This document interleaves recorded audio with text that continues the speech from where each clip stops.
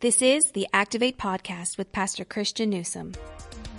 In this week's podcast, I see myself as a human who was born with sin that has broken me. And that sin makes me want to reach into a bowl of candy that's really unhealthy for me. In the moment, it's great, but eventually it'll kill me. And God's smacking my hand saying no. And like a 3 or 4-year-old, He can't convince me.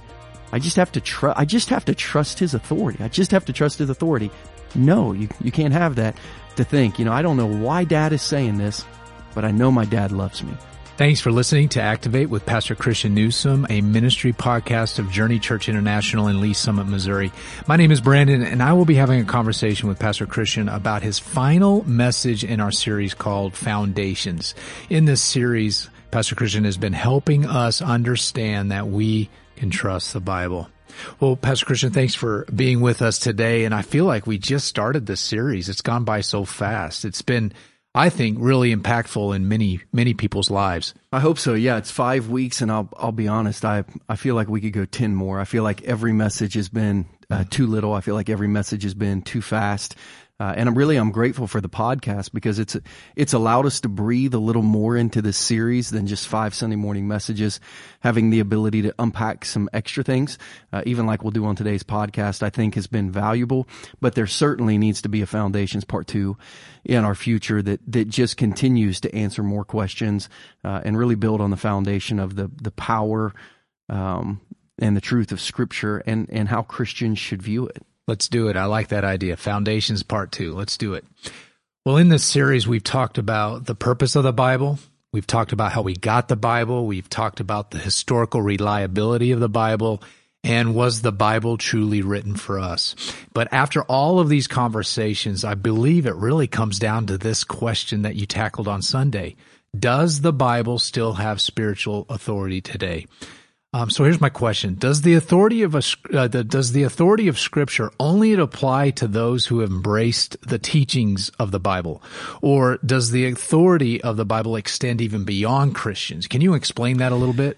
Yeah, so one of the big things we did in this message is we took the mask of this question off of Satan.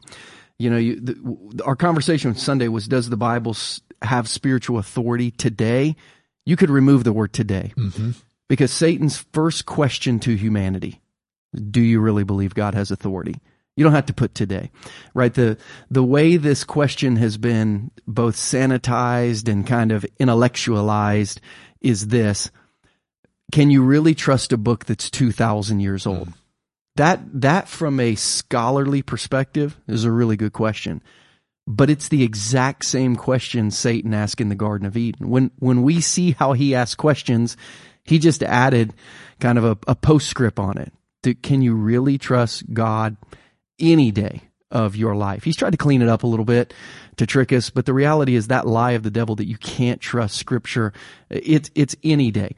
And to answer your question, does the authority of Scripture only apply to those who've embraced its teaching, or does the authority of Scripture extend even beyond Christians? Right. You don't have to. We don't have to leave scene 1. Yes. Genesis chapter 3. Satan is in the garden with Adam and Eve. He clearly believes that the Scripture and the authority of Scripture does not apply to him, nor does he want it to apply to anybody else. But was he judged by the authority of Scripture? He certainly was. He told Adam and Eve, you don't have to listen to it.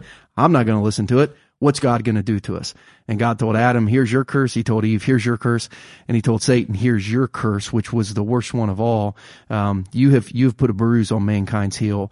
But my son is going to come and he's going to stomp your head. He's going to stomp you out. He's going to kill and thwart your plans for eternity. So do people who don't embrace the teachings of Scripture still stand accountable at the end of time? That's what we choose to believe, which is why we have an urgency to tell people about Jesus. If I did not believe that, I wouldn't have such an urgency to tell people about Jesus.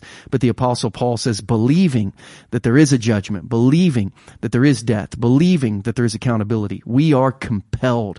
We have to tell people about Jesus. So really, yes, we believe everyone is accountable. That's our belief. That's what we choose to believe. And it's our driving motivator. It's our passion. One, we have to help them know they're accountable. And then 2, we have to help them understand that while they can never meet the standard, they can meet the Savior, and he will meet the standard for them. Pastor Christian, in your message on Sunday, you addressed 3 lies of the devil. Let's talk about those individually for a moment, if you don't mind. Lie number 1 from the devil is this: you can't trust God's word. This statement you used from Pastor Chris Hodges was strong.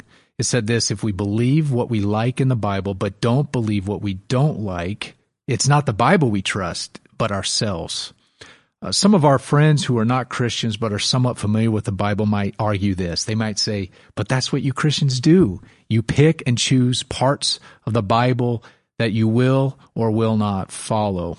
For example, what authority should Old Testament scripture have in our lives where there are instructions like this? Do not cut your bodies for the dead or put any tattoo marks on yourselves. I am the Lord. That's found in Leviticus 19:28. Many of our Christian friends apparently have disregarded this question, right, Pastor Christian, because they have tattoos. So what do we make of those Old Testament passages? Well, first, you always have to understand the entire Bible to translate any verse. I mean, to look into any verse, you have to understand the whole Bible. And to address that verse specifically, right? We find 3 types of laws in Old Testament Israel, in Old Testament Judaism: civil laws, ceremonial laws, and moral laws. The civil laws dealt with government. They dealt with taxation. They dealt with the way the country of Israel would be run. Those civil laws really are only for it. They are the civil laws of Israel. They're the Declaration of Independence. They're the Constitution of Israel. They apply to that country. The ceremonial laws really deal with what I would call Judaism. They are laws of worship. They are laws of washing. They are laws of the Jewish and the Jewish system of Judaism, and that worship of God in the Old Testament through the Levitical priesthood. Those are great to learn about. Those give us a great picture of Jesus. But clearly as Christians, we don't go to the high priest of Israel anymore and sacrifice an animal, because we believe Jesus' sacrifice was the ultimate, not ceremony, but reality of God's forgiveness. But then there are moral laws. And moral laws, the people-to-people laws of the Old Testament, moral laws don't change. And really, we don't like to, without New Testament doctrine, say that kind of any Old Testament laws have changed. Right. You say, well, you don't need a kosher diet anymore. That's because in Acts chapter 9, God told Peter, listen, I don't judge people based on their diets anymore. And in Acts chapter 15, the Jerusalem Council wrote a letter to the Gentile churches saying, basically, listen, you don't have to become Jewish to become a Christian. Just obey these few little things that we think would really, really honor God. So we look at the Old Testament. You have to understand who the Old Testament was written to, what it was written for. You have to understand the civil nature of some of the laws that governed the country. You have to understand the ceremonial nature of some of the laws that governed worship. But then the laws of morality, unless those are undone, like one of the laws of morality was eye for an eye, tooth for a tooth. That's going to really keep people from committing crimes later. Jesus would say, you've heard that it was said that. But here's what we're going to do now. We're going to forgive. We're going to go the extra mile. We're going to do more. So there are some specific people-to-people laws that Jesus expanded on, that he took to the next level to expose the heart of people who love God. But where a law is not spoken to morally, we got to keep that law, because God he's not given me permission. Maybe he's given you permission. No. He's not given me permission to say, I set this law in the Old Testament. I didn't undo it in the New Testament. But you can feel free to in 2019 to undo those laws if you want. So civil laws, great to study. I think a lot of them are great for government today. Ceremonial laws really show us who Jesus was and all the symbols of the Jewish ceremony in Judaism. But those moral laws, those person-to-person laws, like do not murder, don't commit adultery, don't steal from each other, don't lie to each other, those are timeless in the morality of people-to-people laws. So we would say this specific law was a civil law in Israel. As an Israeli citizen, you're not supposed to cut your body for the dead or get a tattoo. You and I aren't Israeli citizens. I'm not telling everyone to go get a tattoo. I don't have any right now, so I could be an Old Testament Israeli citizen, Sure. at least according to this verse. But those are, Brandon, those are great discussions to have. Yes. Instead of, those are not arguments to give up on. Those are discussions to have. What does that mean? What should it mean to me? Should I do this or should I not do this? Because when churches, Christian churches, try to go back and enforce some laws like that, we call that legalism. We say you're making laws about Christianity that Jesus did not appear to have in the New Testament. So these are great. Man, ask questions, but be an honest skeptic. Don't use them for arguments. Use them for questions, and let's have a conversation. And I love how you started that question. We have to look at Scripture holistically. We can't look and pick and choose just one area and use that as an argument to say, you know what, I'm not going to abide by what this says. You can't do that in any area of life. You can't do it in math. You can't do it in science. You can't do it in law. You can't do it in history. You always have to have correct context to get good truth. Well, let's talk about lie number 2 from the devil. You stated that the devil uses this. He says you don't have to follow God's word. You talked about how we should view God's word. You stated that God's word is a guidebook to our most fulfilling spiritual life. I need your help a little bit unpacking this a little bit more, because there may be someone listening right now that may be thinking, I try to live my life by the teachings of Scripture, but my life is definitely not any easier. Am I doing something wrong? What encouragement would you have to that individual who might be asking that question? Well, first I would say this. We have to understand that the author of life is the only one who can really show us what a fulfilling life looks like. So our picture of an absolutely fulfilled life may be wrong. If for us we're thinking an absolutely fulfilled life is great family, great health, great finances, great fitness, a great house, great car, great job.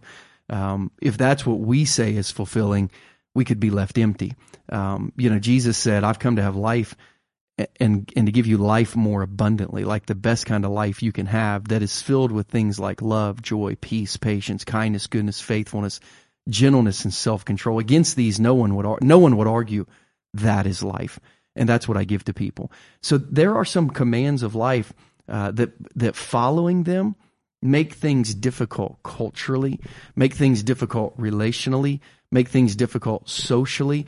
They make things difficult personally. We are all born with a sinful bent towards something. So Jesus uses words like, it's interesting because a lot of people say a fulfilled life should be an easy life. But Jesus in other areas calls the fulfilled life a life of denying yourself, a life of taking up your cross. You say, how could both of those be true? How could something totally fulfilling be something that demands sacrifice? How could something totally fulfilling be something that demands denying myself? Well, those are good questions to ask, and you're going to have to back up from what your picture of a fulfilling life is and begin to ask God, what is your picture of a fulfilling life? And God would say, as we move through Scripture, here's what a fulfilled life looks like. It looks like to know personally, to being transformed personally. That started with Adam and Eve being transformed from a lump of clay or a rib to perfect human beings. And then when they became imperfect human beings, it became a transformation of redeemed human beings, so that they could find their purpose, take care of the garden, be fruitful, multiply, raise a family, a generation of people who will know me. And then the difference they made in the world was producing a generation of people that has us sitting here talking about this today, that has someone else listening to it in their car or while they work out at some point next week. Adam and Eve knew God. They were transformed from a lump of clay to perfect, imperfect to redeemed, to find their purpose, fulfill their purpose, make a difference, so that the world could know who God was. And when we see that as being the fulfilled life, we're going to realize it's probably going to take some sacrifice to get there. It's going to take some denial to get there, but it's going to end in the last day of this life, which begins in the first day of real life, walking into an eternal home with a face-to-face relationship with Jesus, in which we will live eternally. We have to change our definition of fulfilled life so that we might pick up the cross of Christianity and lug it on the hard days through the streets of Jerusalem. I love how you made the connection between a fulfilled life and a purpose-filled life. Like that is ultimately the definition. Are we living within our purpose? And I think a fulfilled life is about me. A purposeful life is about God and others. Yeah. Right? A statement you recently made, I think it was in one of our prayer mornings that I wrote down, then I won't forget it. You said, why should we ever expect to have a life that is better than the life of Jesus? Yeah. And he was a man who lived with a purpose. And I would say perfectly fulfilled what God created him, or what God sent him to do. Pastor Christian, let's get practical for just a moment. Understanding that Satan is an expert at lies and disguises who frequently uses half-truths to distract us from the truth. What strategy have you found most beneficial to filter out these lies from all of the different opinions and beliefs from our culture today? Well, you have to choose. And I believe God has given us reasons to choose through general revelation, special revelation. I believe how the collection of the 66 books of the Bible has come together has proven that it's a divine book. But you have to choose to let Scripture be your foundation. You have to choose a starting point. And for me, the starting point is the Bible. I talked about at the end of my message the need for moral authority that was recognized by everyone, whether it's red lights and green lights, and everyone realizing red means stop and green means go. And if not everyone agrees with that, we have a mess. Whether it's an air traffic controller that says you land now, you land in 10 seconds, you land in 10 minutes, and everyone obeying that voice, or just mass chaos breaking. Whether it's the yellow lines on the road that say, I stay on this side, you stay on this side, and we can both drive fast enough to get where we're going. But if you think you're supposed to be on the left side and I think I'm supposed to be on the right side, when there's not a recognition of moral authority, there is the presence of just mass suffering and just mass chaos. And I think that the thought that we ended with in Judges 21:25, and in those days in Israel, there wasn't a king. Everyone just did what was right in their own eyes. I think that's where culture is right now. We're trying to pick and choose what we want our foundation to look like. And I think as a Christian, you have to say, no, the foundation is the Bible. Everything goes back to that. Everything has to be run through the lens of Scripture. And everything I can follow, I will. Everything I have to follow, I'll try. And all those things I don't understand, I'll trust. I think that's where we get back to with the Bible.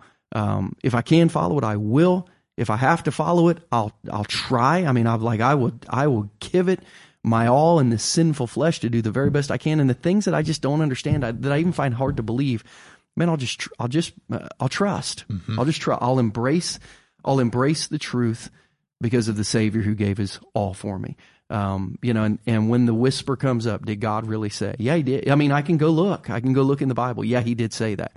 What do you think he really meant that? Well, I don't imagine that God would ever say anything that he didn't mean. Well, do you believe that? Well, it's hard for me to believe, but I trust Jesus. And he told me to believe it. See, I guess I'm going to. I think where I go back to is Isaiah 55 talks about God's ways being higher than our ways. That there are just some things we can never understand, but we have to trust. And I've heard it explained this way, that, humanity trying to understand the heart and the hand and the guidelines of God in every area and trying to think we could wrap our minds around it would be like a dog trying to do math. It's just like their minds just aren't built for it. I think that's a bad illustration because it comes from the dog's perspective. Yeah. Here's how I like to better see that. When my kids were 2 or 3 years old, there were things I knew as a parent that they couldn't possibly comprehend.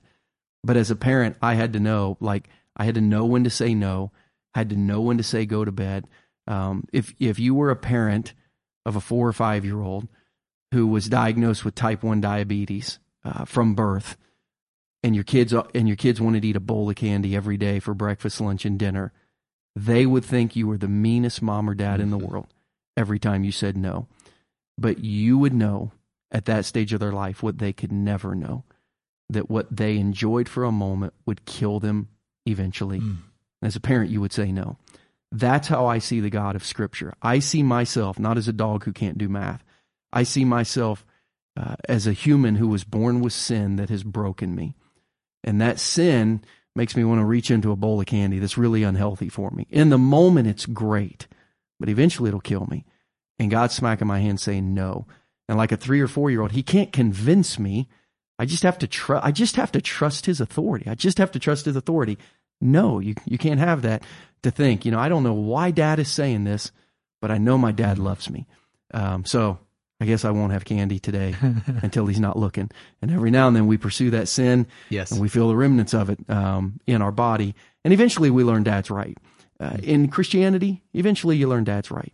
So find out what he has to say, do it, trust him, and I believe eventually, even if it's in eternity one day, you're going to find out Dad's right, and that you could have trusted him all along.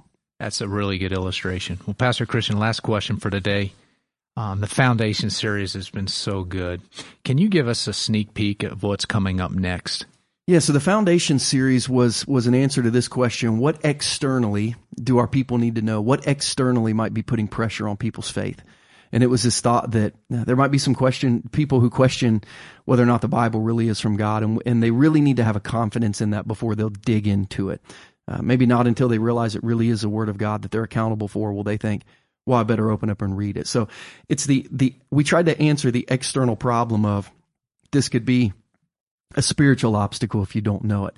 The next series is called the Grim Reaper, and it's a Christian perspective on death and suffering. This is an internal obstacle for people, because I've watched in the last 8 years as a senior pastor, more people hit not just a speed bump, but a roadblock, a detour in their faith by experiencing death or suffering and not knowing how to deal with that, not knowing in their own soul how to answer those questions, not knowing in their own soul how to process things. I've watched more people stop dead in their tracks by death and suffering than maybe anything else that we go through.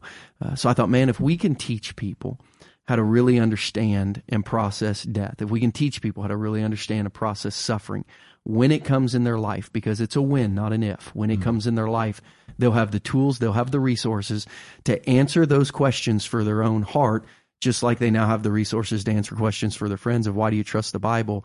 They're going to need to be able to answer for their own soul one day. How could God let this happen? Why did God let this happen? What am I supposed to do with this? How's God going to use this? What am I supposed to think about now? So all of October, we'll be talking about death and suffering, highlighted by the final Sunday of it, November 3, where we have Brittany Price and her husband. Brittany Price lost her husband in her 30s. Her husband, I think, lost his wife in his late 30s, early 40s. Both of them went through extreme tragedy at a very young age. They're going to come share their story, because it's one thing to get up and say, this is what the Bible says. It's another thing for a Christian to get up and say, this is how I made it through.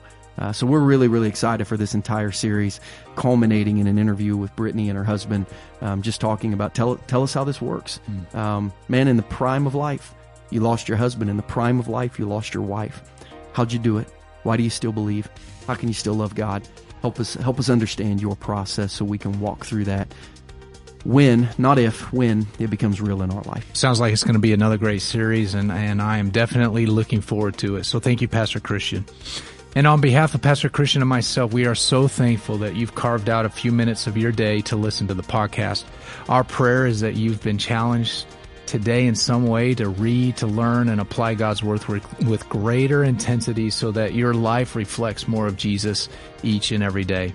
We look forward to catching you next time on the Activate podcast, where we challenge you to build a faith that is active. Thank you for listening to Activate with Pastor Christian Newsom, a podcast of Journey Church International. If you are ever in the Kansas City area, we would love for you to join us for one of our Sunday worship experiences. You can find out more information about JCI on our website at takethejourney.cc.